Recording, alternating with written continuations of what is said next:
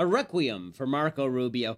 Marco Rubio last night, he's out, he dropped out, and it's really sad. But what's sadder is that Marco Rubio basically got Donald Trump elected the nominee. He got him elected the nominee. This is what makes me sad. Marco Rubio, the man you see here, a good, honorable man who didn't deserve to lose to a very bad, dishonorable man in Donald Trump.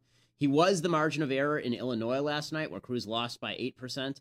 He sucked away 6% in Missouri, where Cruz barely lost. Rubio took 8% in North Carolina, where Cruz lost by 3%, which means that Marco Rubio helped make Donald Trump the nominee. So Donald Trump should have said thank you to Marco Rubio. You know who else he should have said thank you to was Chris Christie. Chris Christie, of course, stayed in just long enough to murder Rubio in New Hampshire, blunting his momentum and ensuring that Donald Trump won New Hampshire by big numbers and had all the momentum going into South Carolina. So Donald Trump should say thank you to Chris Christie, a man who instead he treats as his personal butler.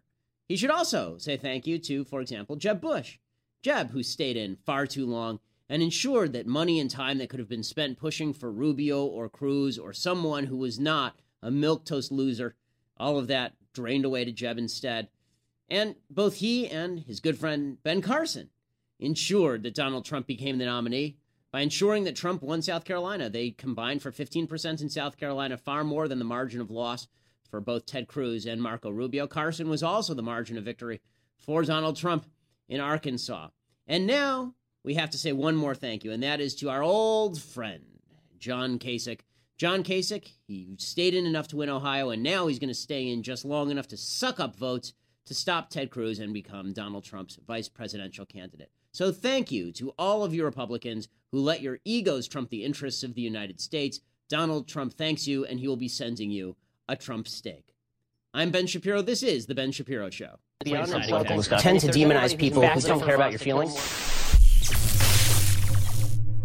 Okay, folks, so yesterday at the end of the show, I promised that if we had a choice. I said we had a choice in the country. Either somebody was going to stop Donald Trump or I was going to stick my hand in the garbage disposal. And it went poorly. It just went poorly.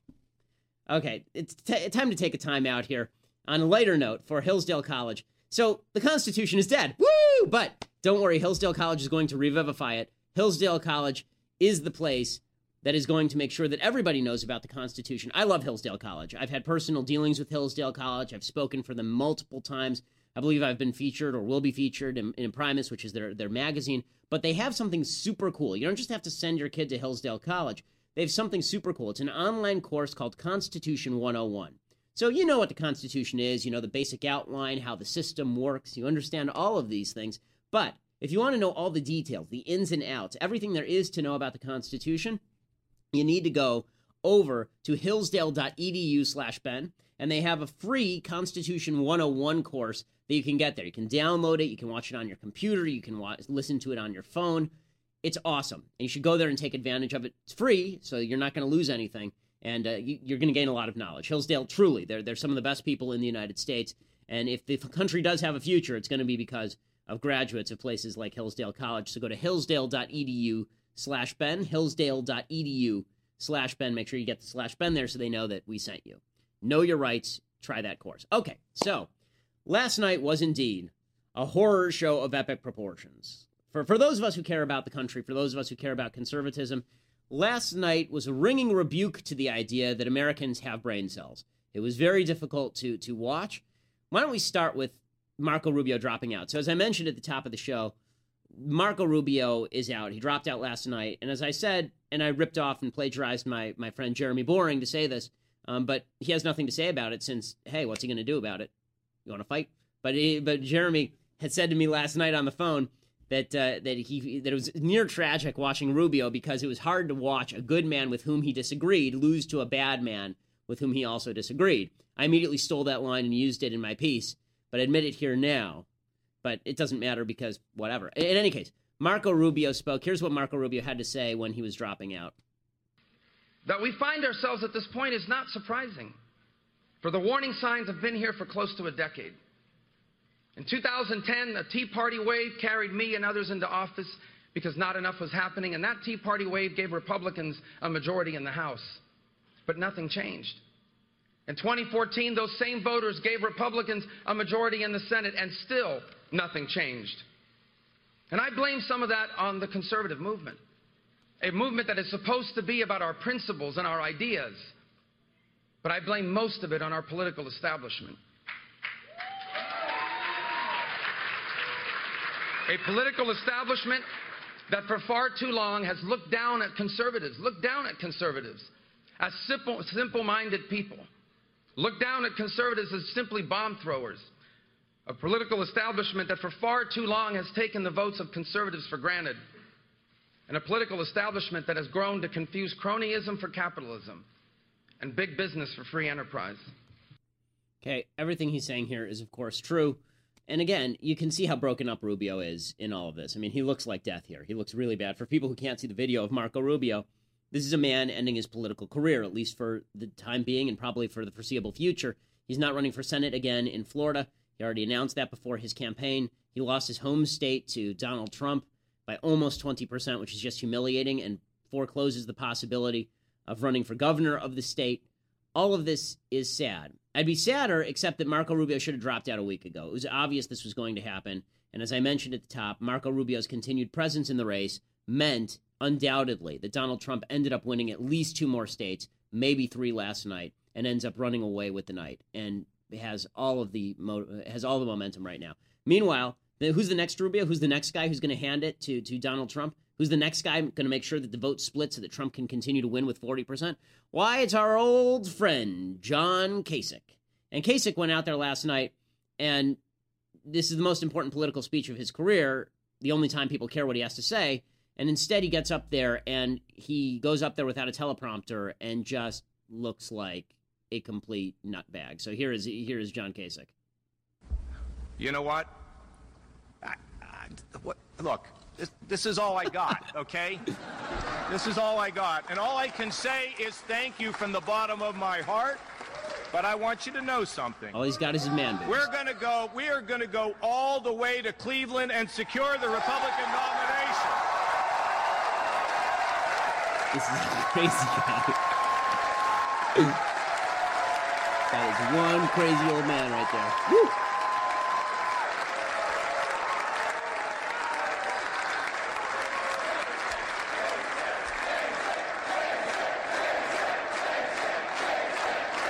These enthusiastic people in life. You know, I also want to thank... It's like watching a train wreck. You know, my father was a Democrat all of his life. Well, there are those who would argue. We had a lot of Democrats that said they didn't like a socialist agenda or a left-wing agenda or big government.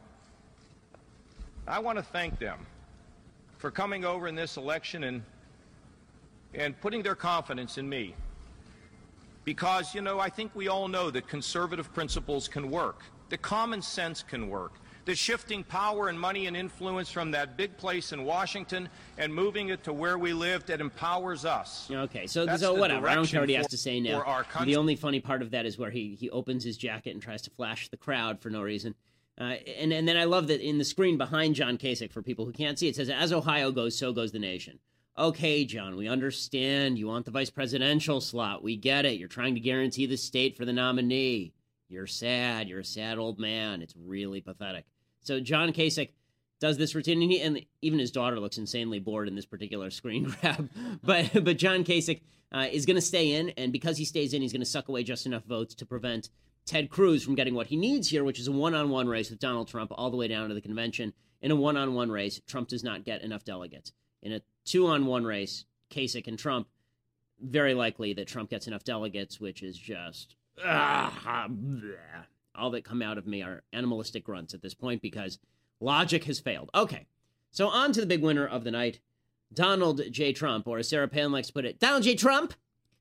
Donald J. Trump gets up there and he says, you know, it's important that we bring our party together. He's the great unifier, of course, the man who calls his opponents Lion Ted and Little Marco, the man who suggests that Megyn Kelly bleeds out of her whatever or her wherever because she opposes him, the man who suggests that his protesters punch other protesters and that he will pay their legal bills. That guy is the great unifier. And just before we start, important to note that the man standing right behind him on his, it would be Trump's right, wearing the yellow tie, that's Corey Lewandowski. Corey Lewandowski is the dude who grabbed Michelle Fields by the arm hard enough to bruise her. And Donald Trump, Lewandowski never stands on the stage for these things. Donald Trump, the great unifier, basically says, screw you to everyone. I'm bringing my campaign manager up here because he's such a great guy. Here is Donald Trump talking about how we're going to bring the party together. So many. We've had such incredible support. Paul Ryan called me the other day, tremendous call. I spoke with Mitch McConnell today. We had a great conversation. The fact is, we have to bring our party together. We have to bring it together. We have... Yay, togetherness. Yeah. We have something happening that actually makes the Republican Party probably the biggest political story anywhere in the world. Yes. Everybody's writing about it all over Europe, all over the world they're talking about it. Millions of people are coming in to vote. This was an example of it today. Many, many more people. I'm looking at the polling booths. I'm looking at different polling booths all around the country where it's up. And the lines are 4, 5, 6 blocks long. And one woman was in there for 40 years. She's been working the polls. And she said, we'd have 2 people here. We'd have 3 people. Now look at the line. And the line looked like it was, long. It was really long. The eloquence of Cicero here. Okay, we can cut him off. This dude is Lincoln-esque in his language. Again, if Donald Trump ever stumbles over a 4-syllable word, it will be the first time that ever happens. And when I rip Donald Trump as stupid, sometimes people get mad. Why are you stooping to his level? Because this is his level. I'm not sure that he understands English at any other level. In fact, Donald Trump, but don't worry, Donald Trump, we'll get to in a moment, Donald Trump assuring us he's very, very smart, smarter than anyone else who ever lived. I mentioned Lewandowski. Let's grab clip, which one is it? Let's grab clip 12. So clip 12 this is Donald Trump singling out his campaign manager. So he's a great uniter, right? Donald Trump, big uniter. He's bringing out the new people. He's bringing out the old people. He's bringing out young people and old people and white people and more white people. He's bringing out all sorts of people. I mean, the range of people is just astounding. And so Donald Trump says that, and who is he unifying? He's unifying so much that he is that he stands next to the guy who grabbed a campaign reporter, bruised her, lied about her, called her an attention seeker, linked to a discredited website in order to try and claim that she was a routine attention seeker. And he brought him up on stage personally to thank him and then ripped the media. By the way, at this particular rally, Donald Trump banned a reporter from Politico for writing a nasty piece, what he determined to be nasty. It's also true, a piece about Corey Lewandowski, or it should be true, presumably, about Corey Lewandowski and his history of nastiness toward women. Here is Donald Trump singling out Corey Lewandowski for praise. He gets the Trump Medal of High Honor for loyalty and valor in the field. Here we go. Corey, good job, Corey. Good job. Yeah. And Hope and our whole squad, right? Our whole squad. But he singles out Corey Lewandowski for the first time in the entire campaign, just after Corey Lewandowski grabs Michelle Fields by the arm, hard enough to bruise her. Again, folks, the story there is not that Michelle was beaten to death with a jackhammer. That's not the idea. The idea is that if anybody grabbed my wife or my sister or my daughter hard enough to bruise her, they would owe an apology. They wouldn't go around smearing people. Ted Cruz fired his communications director for retweeting a video that turned out to be false. Donald Trump is basically pinning a medal on Corey Lewandowski's chest for lying about a reporter and smearing her. So that's who Donald Trump is, the great unifier. By the way, the great unifier continued to unify today. Trump, by the way, when I say he's on Lewandowski's side, he is on Lewandowski's side. This is a flashback to last week. Here's when Trump lied about Michelle Fields. He says the reporter is lying, clip 11. Well, they said absolutely nothing happened. He didn't hear about it until like the next day. So I wasn't involved in it, but the Secret Service was surrounding everybody. They said nothing happened. Everybody said nothing happened. Perhaps he made the story up. I think that's what happened. Okay. Perhaps she made the story up. I think that's what happened. Yeah, and then now there's tape of that not being true. But, Trump is showing that the media are deeply in love with Donald Trump. I've said the Breitbart News has become Trump's Pravda. The entire media have essentially become Trump's Pravda when it comes to allowing him to get away with things that would hurt any other candidate. Trump was on all 4 of the morning shows on Sunday. He was not asked a single question about Lewandowski or Michelle Fields. So, the great uniter, get back to the great uniter. Here's what the great uniter had to say about the next debate, right? His chance to unite the country and really make an appeal to people that he is the person who can bring us all together. What's he going to do about the debate?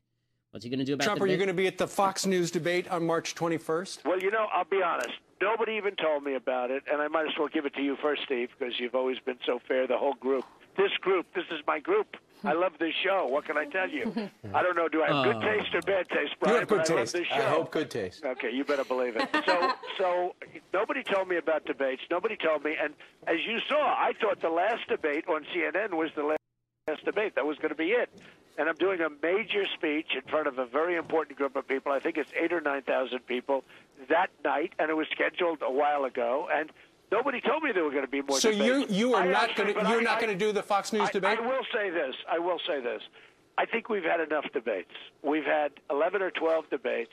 I did really well in the last one. I think I've done well in all the debates. I mean, according to Drudge and everybody else, I won the debate. Wow, according to Matt Drudge. Okay, we can shut him up. Okay, so first of all, notice a couple things about this clip. You guys are fair. You guys are the best. Okay, by fair, he means you are sycophants and you allow me to do whatever I want. That's what Trump means by this particular comment. And Drudge, I win all the Drudge polls, right, because if you follow Matt Drudge's site, it has turned into a Trump fan site. And they're pushing out ridiculous smears about Ted Cruz and nasty nonsense about Christians, but this whole thing. But don't worry, he's a uniter. He's not going to go to the debates and make the case that he's a uniter, but he is indeed a uniter. I have the best piece of Donald Trump audio next, so you're going to want to stick around for that. But first, we have to pause and say hello to our other wonderful sponsor, yay, Reagan.com. Reagan.com, it's a wonderful place. You go there and you get your own email address, your name at Reagan.com. And what this does for you is it protects your privacy. So a lot of the other companies you have your emails with, they actually market your emails or allow access to the government or to other corporations. That's not what happens at Reagan.com. They don't copy, they don't scan, they don't sell a single word of your email content. They will protect your privacy. So you go to ReaganPrivacy.com to go there and get your email address. Plus, it comes along with the fun of having the email address end in Reagan.com. So instead of something random like Gmail.com, now you can end it with Reagan.com and send a message to all of your friends and family how you really feel about politics. So that's a cool thing. Go to ReaganPrivacy.com. And if you go there right now, you get 2 months for free, 2 bonus months for free at ReaganPrivacy.com. Help out our sponsors and get a really great product as a bonus. So that's exciting. Okay, back to Donald Trump. So Donald Trump, great uniter, genius. We've been told he's the greatest politician that people have ever seen. Yesterday, I made the point that no one's going to control Trump. Everybody's acting like they're going to control Trump. You can't control Trump. He's a force of nature. Trump basically said that. So today, Donald Trump was asked who his foreign policy advisors were. And here's what Donald Trump had to say about his foreign policy advisors. Who are you talking to consistently, since we have some dire foreign policy issues percolating around the world right now? Who are you consulting with consistently so that you're ready on day one? I'm speaking with myself, number one, because I have a very good brain and I've said a lot of things. Well then, so he's speaking with himself. So he won't be debating. He will be master debating with himself on foreign policy. He has a very good brain, which, by the way, as a person who has attended many good schools and dealt with many smart people, I have yet to run into anyone with an IQ above 105 who says things like, I have a very good brain, and so I take counsel with myself. Okay, this is what stupid people say, gang. Okay, so Donald Trump is not particularly smart.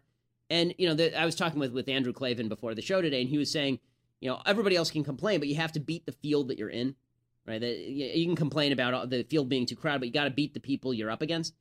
I don't believe that that's fair. And the reason I don't think that's fair is because it's not like there are 10 people who are all competing to market Coke.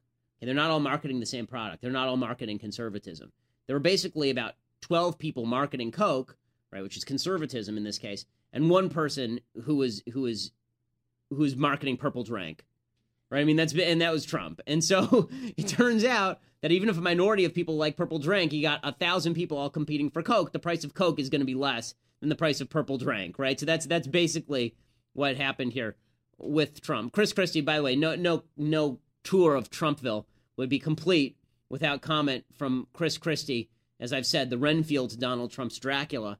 Here's Chris Christie defending Donald Trump, his new beloved. And Chris Christie is beginning to look more and more like a character from Sesame Street. I mean, he really is starting to bear a strong resemblance to Snuffleupagus.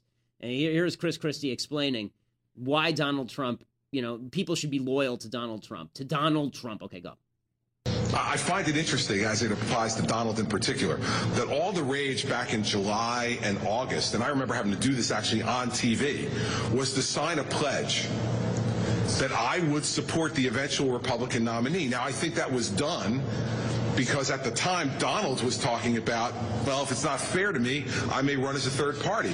So the National Party required every one of us, as a condition of being in the debates, to sign a loyalty pledge to whoever the nominee was going to be. Now, those very same people who made us sign the loyalty pledge are now saying, well, maybe we shouldn't follow what the voters decide to do. I find that ironic and somewhat hypocritical. Okay, so that's hypocritical that we had to sign loyalty pledges. First of all, I said at the time, actually, I may have been the only person who said nobody should sign a loyalty pledge because what if Trump's the nominee, right? What if it turns out that it's somebody you don't like? You know what Trump is doing now, the Great Uniter? The Great Uniter says that if he doesn't actually get what he's looking for, clip 9, here's what's going to happen. We're way ahead of everybody. I don't think you can say that we don't get it automatically. I think you'd have riots. You know, I'm representing a tremendous, many millions of people.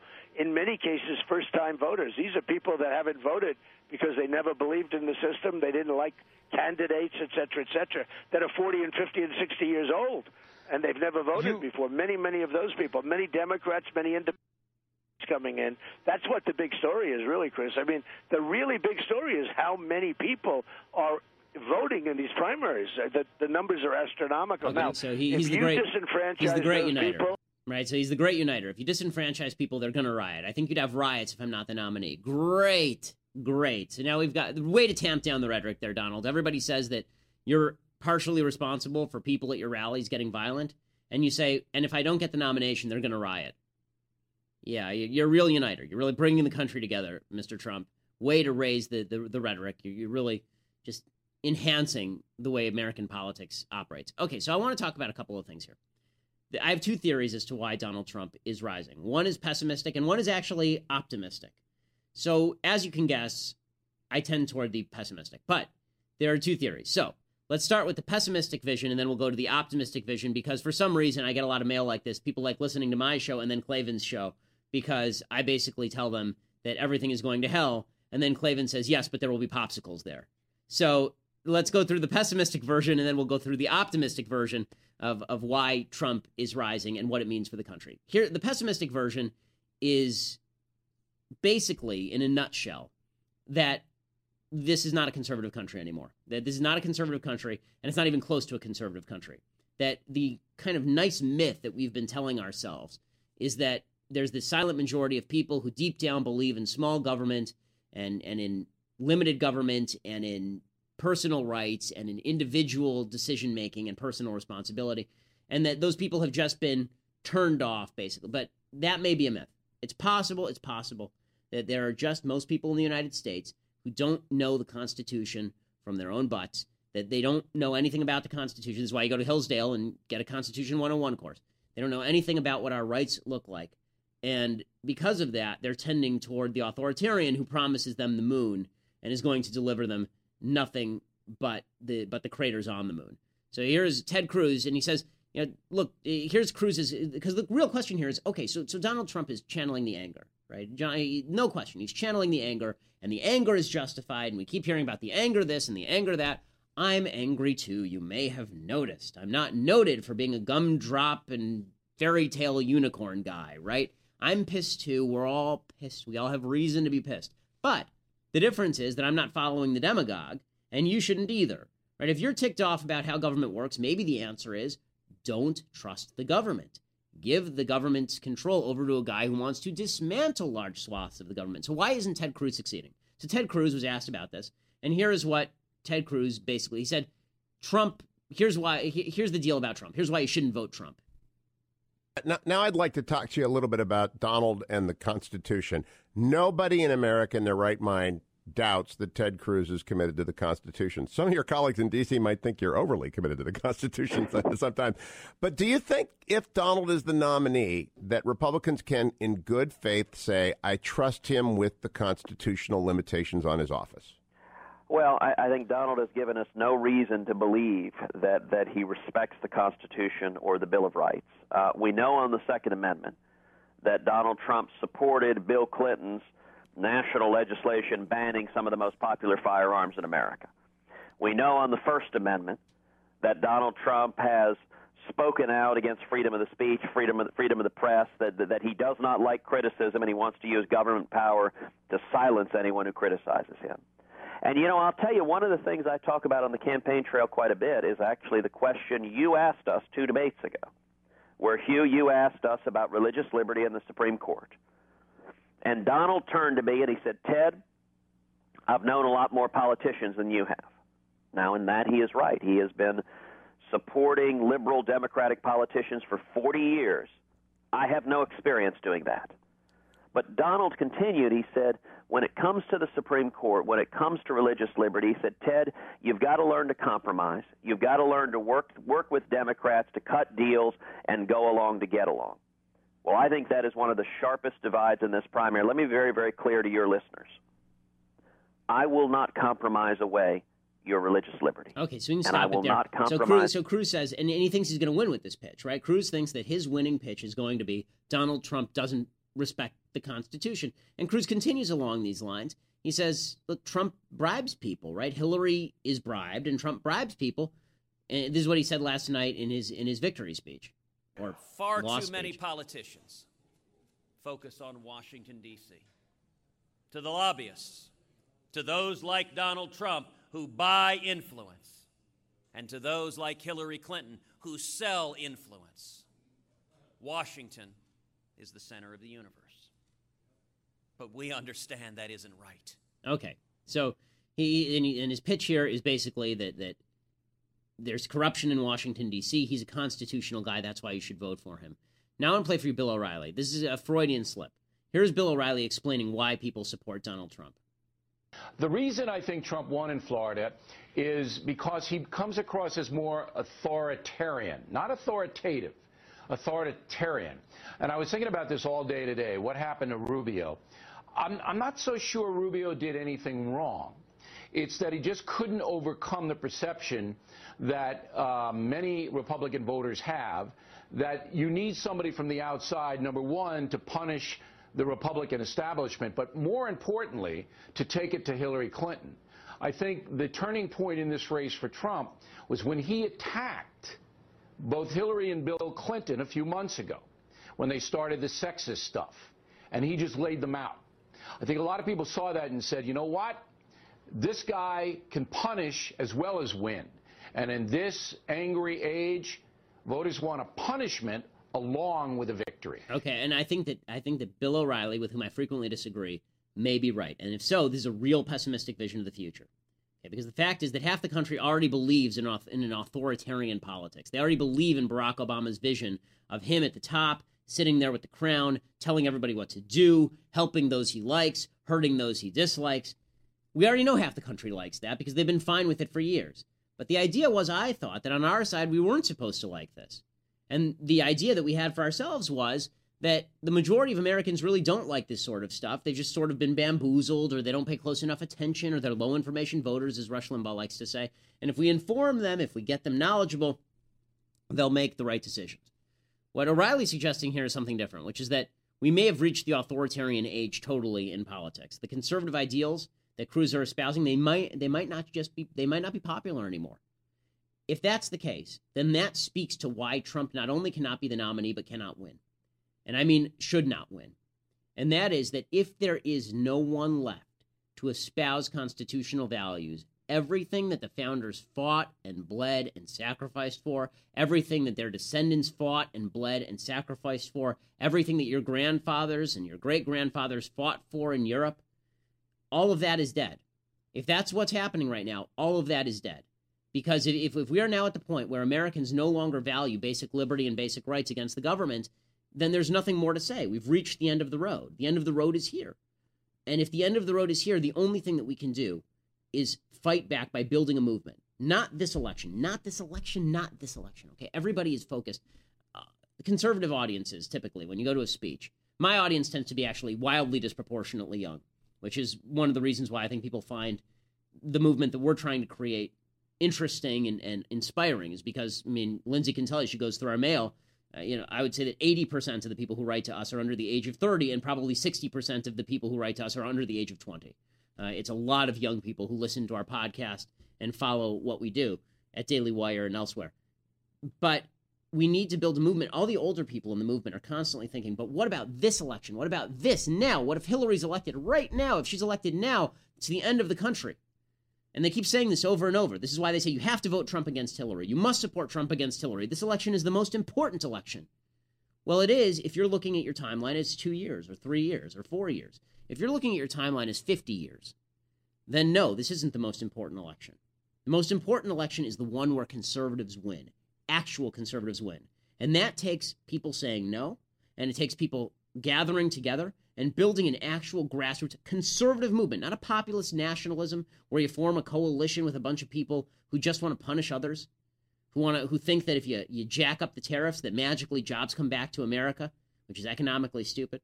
So the pessimistic version of this, why Trump is rising, in the end may be an optimistic version, which is, okay, but we now need to build a movement. Now that we know that we've hit rock bottom, that we're losing, you can't acknowledge how to win until you realize that you've lost. And so the pessimistic version says we've lost, that Trump is a result of that loss, that even the conservative movement has been split in two. It's lost its way. It's time to consolidate and build a new movement.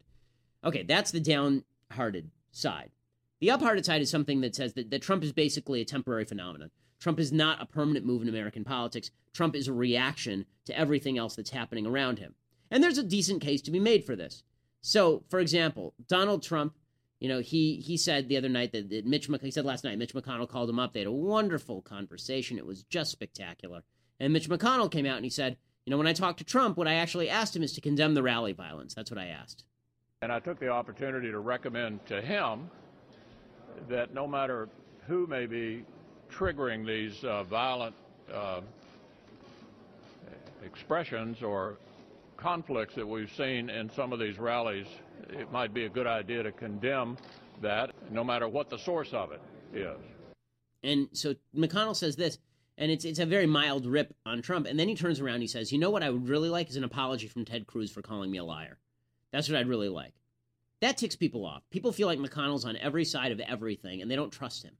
And so you look at him and you say, okay, well, fine. If it's somebody who's going to come in and get things done instead of these rubes, let's do this thing, right? Let's get that authoritarian in there. So it's the same desire for an authoritarian, but in one case, I'm saying it may be permanent, or at least a long-lasting feature of the American landscape. And in the other, it's just a transitory reaction. It's a backlash against the Republican Party and a backlash against the left. And it's easy to see that this is plausible, too. This is a plausible theory. So, for example, take a look at Hillary Clinton. Here's Hillary Clinton talking about why Trump shouldn't be the nominee. She won big last night. She is going to be the nominee, of course, as she always was going to be the nominee in the Democratic Party. Here is Hillary Clinton wearing that gorgeous blue jumpsuit, talking about how she is going to fight for us. We live in a complex and, yes, a dangerous world. Protecting America's national security can never be an afterthought. Our commander-in-chief has to be able to defend our country, not embarrass it. Engage our allies, not alienate them. Defeat our adversaries, not embolden them. Okay, so she says that we need a president who won't embarrass us. Embarrass us like putting his schlong in an intern in the Oval Office. Like that's or like say, I don't know, giving a reset button to the Russians and then having them invade every country in the Western Hemisphere. Or, for example, like leaving 4 Americans to die for no reason and putting all of your classified emails on a server in your bathroom. Like that kind of embarrassment. People react to this kind of stuff and they go, fine, screw you, Trump. Right? Really, that is what it is. Trump and screw you are basically synonyms in this particular iteration of the theory. Right? You look at Hillary and you go, oh, shut it. Come on. You look at Debbie Wasserman Schultz, or as I like to call her, Jar Jar Binks. Here's what she had to say about Trump's divisive rhetoric. That spells disaster for the Republicans and where they're headed as they hurtle towards nominating this extremist carnival barker who has been condoning violence at his rallies. And America wants to continue to move forward. They don't want the divisive, horrible, nasty rhetoric and backbiting that has gone on the other side, and they don't want to go backwards. They don't want the divisive, nasty rhetoric. Like from Debbie Wasserman, Jar Jar Binks, Schultz, who actually said about Scott Walker that he essentially beats women, that he hates women so much that it's like he beats women. So people look at her and they say, screw you, right, a.k.a. Trump. Or people look at Obama yesterday, did the same thing. He said, we've had enough of this vulgarity. We must stop this vulgarity. It's not time for that anymore. We have heard vulgar and divisive rhetoric aimed at women and minorities, at Americans who don't look like us or pray like us or vote like we do. We've seen misguided attempts to shut down that speech, however offensive it may be. We live in a country where free speech is one of the most important rights that we hold. Okay, we can stop it there. But the vulgar and divisive rhetoric, you know, when I listen to this guy talk about vulgar and divisive rhetoric, he came into office with the most unified country in my lifetime, and he proceeded to shatter it. People on the left and even on the right. I mean, Laura Ingraham was saying she was moved when Obama was elected because finally we had shown that we could elect a black president. I, at the time, said that's the stupidest thing that I've ever heard. I don't care whether he's black or whether he's white or whether he's green. It doesn't matter to me. He's going to stink. He's of the left. But Obama came in amid this great wave of good feeling, and he proceeded to completely destroy it. He said he had his attorney general go out there and say that whites were cowards on race. He sent his Department of Justice out there to rip on the police departments. He sent members of his administration to go to the funerals of thugs like Michael Brown. He went out there and he called all the people who disagree with him bitter clingers. They cling to God and guns and the Constitution, those nasty people. He said that his political opponents were, quote unquote, the enemy. His political allies give rioters, quote, space to people who want to destroy.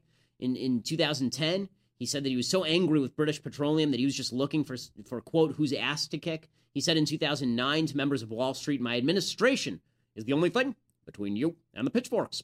In June 2008, he said, quote, if they bring a knife to the fight, we bring a gun.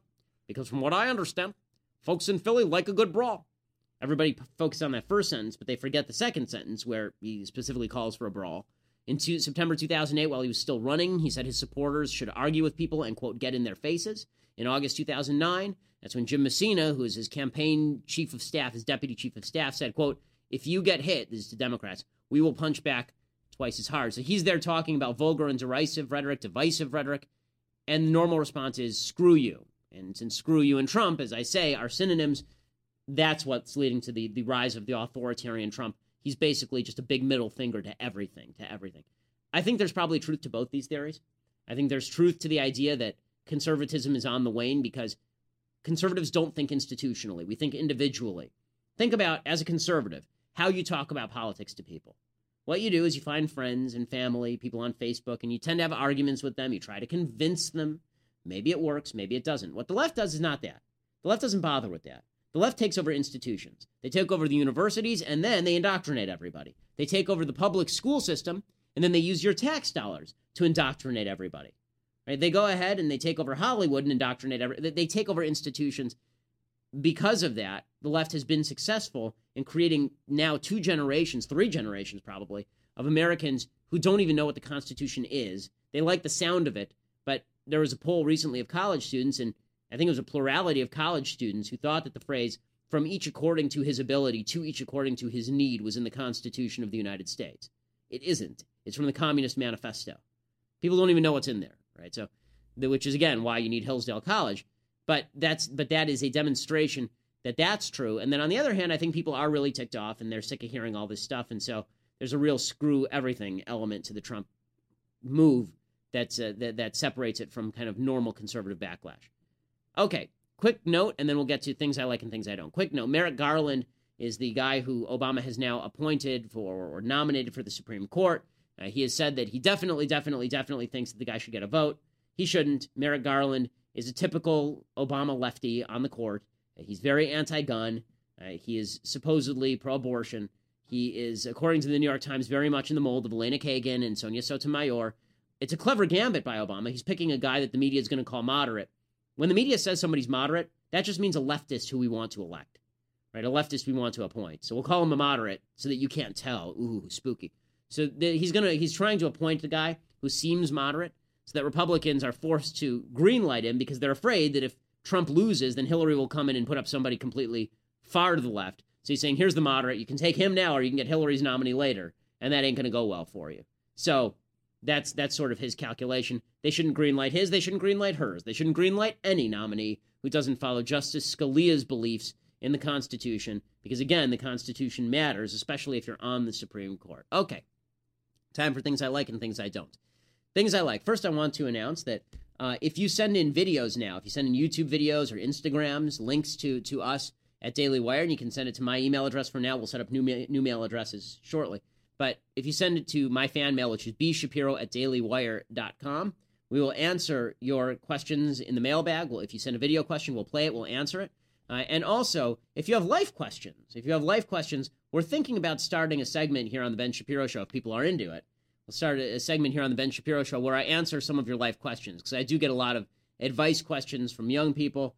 I'm happy to dispense advice on topics I know nothing about, as well as topics that I know everything about. So happy to do that. And Lindsay, lovely Lindsay, will read the questions to you. So you'll finally get to see what Lindsay looks like if she hasn't run into a wall that day, which she actually did yesterday. Sort of like both Ted Cruz and Marco Rubio.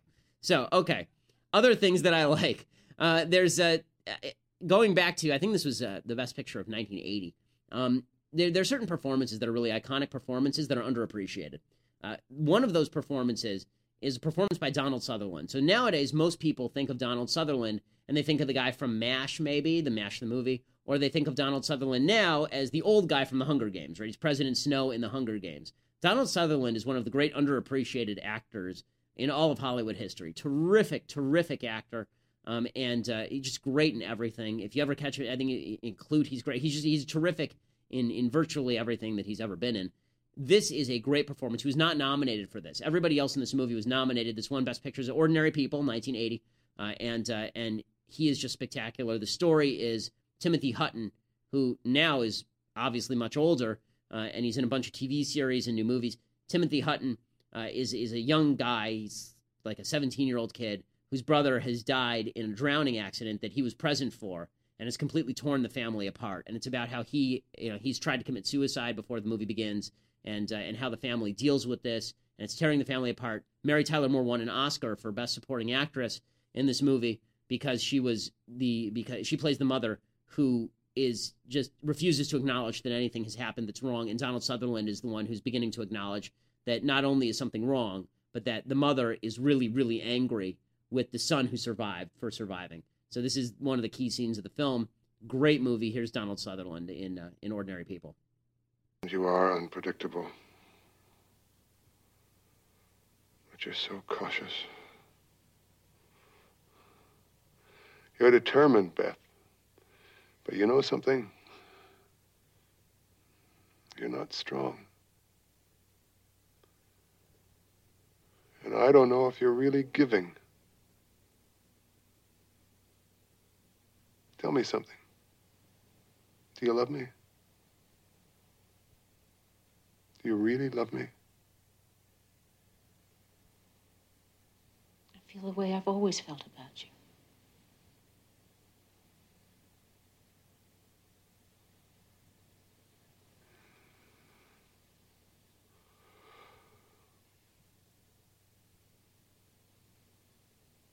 It would have been all right if there hadn't been any mess. Stop there. It's a great performance. It's a really, really good movie. You can see Adam Baldwin in it too, young Adam Baldwin, with whom I'm friends. And I made fun of Adam Baldwin one time because there's a scene in this movie where Timothy Hutton hits him and he goes down. I said, "Dude, you're such a tough guy. Timothy Hutton took you out." He said, "It was in the script. It was in the script." It's a great movie. Ordinary People, 1980, Best Picture. Robert Redford, the best movie Robert Redford ever directed by far. Okay, things that I hate, and then we'll sign off. So things I hate. There's this new movement on the left for women to shout their abortions, champion their abortions. Yay, I killed my baby, woo! So Amy Brenneman is an actress, and I recognize her face, but I can't remember what she's been in. She's been in a lot of stuff. But Amy Brenneman, she has now cut a video and wrote a piece for Cosmopolitan about how she is just wonderful because she's had abortions. So here's Amy Brenneman talking about how she is just a better person for having killed her baby when she was 21. You know, I remember being very, very, very young and, my mother saying, take care of yourself, use birth control, know your body, and that abortion is a law of the land. That was a big win. I mean, just like, women getting the right to vote. I was 21 I was in college. I think it was like after my junior year or something. I'd been with a boyfriend for many years who was very loving and supportive and great. I mean, we used birth control and we did all the right things. And I remember I was in California visiting some friends in Northern California, and I was going to meet him in L.A. And I realized, like, oh, I'm not getting my period. I don't think I'm getting my period. And I said to John, I was like, I think I might be pregnant. And I guess I was wise enough to know, like, I'm not ready to be a mom. John paid for it, and I was treated very well. And the idea of, like, oh, wow, I get to choose. But it's a big deal to become a parent, and it's a big deal to parent different kinds of children. Now that I am a mom, I have a 14-year-old and a 10-year-old, and I because I live in a country where I could wait, I chose the right time, and even so, parenthood just knocks you on your ass. And I think what's amazing about today is, like, people telling stories, and some of them are sad and some of them are not sad, and all of them celebrate this basic law of the land, which is, Okay, stop this for a second. Okay, so number one, you keep hearing her say this basic law of the land, this law of the land, law. Have a morality. Have morality. That's gone. Notice that the left hides behind law when they don't have morality. Oh, that's the law of the land. The left doesn't give two craps about the law of the land. They don't care about the law of the land. You got to be kidding me. Okay, the left shifts the law of the land based on their own personal whim. Roe v. Wade was an example of the left shifting the law of the land based on their personal whim. Right? And then for her to stand there, oh, well, I had a loving boyfriend for a long time, and we did all the right things, and we got pregnant, and then we just decided we weren't ready. What would have been so terrible? Let me just ask a counterfactual for a second. What would have been so terrible about you not murdering your baby? What would have been so bad about that? Well, I mean, there would have been one good thing, which is that you wouldn't have killed the baby. That would have been good. But let's say that it was really troublesome. You're 21. I mean, I love that in our society, 21 is a kid, right? You have a long-term boyfriend. You're old enough to be in college and have sex as much as you want, but you're not old enough to be a mom, right? And you just can't handle it. And I couldn't handle it. Guess what? There are a lot of things in life that are tough to handle. Doesn't mean you get to kill them. Right? What happens when you have a bad day with your 14-year-old, Amy? You just put him out to pasture? Like, well, what exactly happens there? It's so vile to deny the humanity of something just because it's convenient to you. At no point here does she actually acknowledge that what was inside of her was a growing human being, right? That's key to her. Because the minute she acknowledges that, then this whole sham falls apart. You can't have the inspirational music when you're talking about, I realized I was, like, it's all euphemisms. I realized that I was pregnant, and then I just decided I couldn't handle it, and stuff happened. It's all euphemisms. Well, what kind of stuff happened? Did you go to the grocery store? Like, what exactly happened? Or did it turn out that they put instruments up into your womb to cut out a living human? Right? Is it possible that it was that? A growing human inside you that had a heartbeat and that was going to have a life. Was it possible that maybe that was a bad thing? It's all euphemisms. This is why I've encouraged Republicans, don't use the euphemisms. Don't use the euphemisms. This isn't abortion. It's not termination of a pregnancy. It's killing of a growing human child inside you. And I feel very strongly about this, but my feelings don't matter. I mean, the science is what really matters here. But just on a personal note, my wife is now 29, 30 weeks pregnant, and the baby's kicking up a storm. There are still states in this country where she could go into a doctor and have that baby chopped up in the womb. There are still states in this country where that is legal. And Amy Brenneman would celebrate that as my wife's choice, When I've compared abortion to slavery, I've said there's nothing more evil than the idea that you get to decide what's human and what's not based on your own personal convenience. That's what slaveholders did. Well, it's on my property. If it's on my property, it's a slave. If it's on my property, that's not a person, that's my property. Well, just because your womb is your property doesn't mean that what's inside your womb you get to target and destroy and define as something convenient to you. It really is gross. This whole celebrate evil, and this isn't just, remember safe, legal, and rare? Remember when that was the slogan? That it was immoral, but we wanted it to be safe, legal, and rare? Forget that. Now we're going to celebrate it openly. The open celebration of evil. We're moving toward a very dark time in the country morally. Morals have gone by the wayside in favor of what is personally beneficial to you. And so it's I think, really important to recognize that we are on the precipice here. And if we don't start teaching our kids a basic morality, basic constitutionalism, basic founding philosophies, don't leave it to the government, don't leave it to the entertainment industry, infiltrate industries, take over industries, really fight back, create a movement, not just getting behind the latest demagogue. then there's so much left that we can still lose. On the other hand, there's still so much that we can gain. We'll be back tomorrow to talk more about how we do that. I'm Ben Shapiro. This is The Ben Shapiro Show.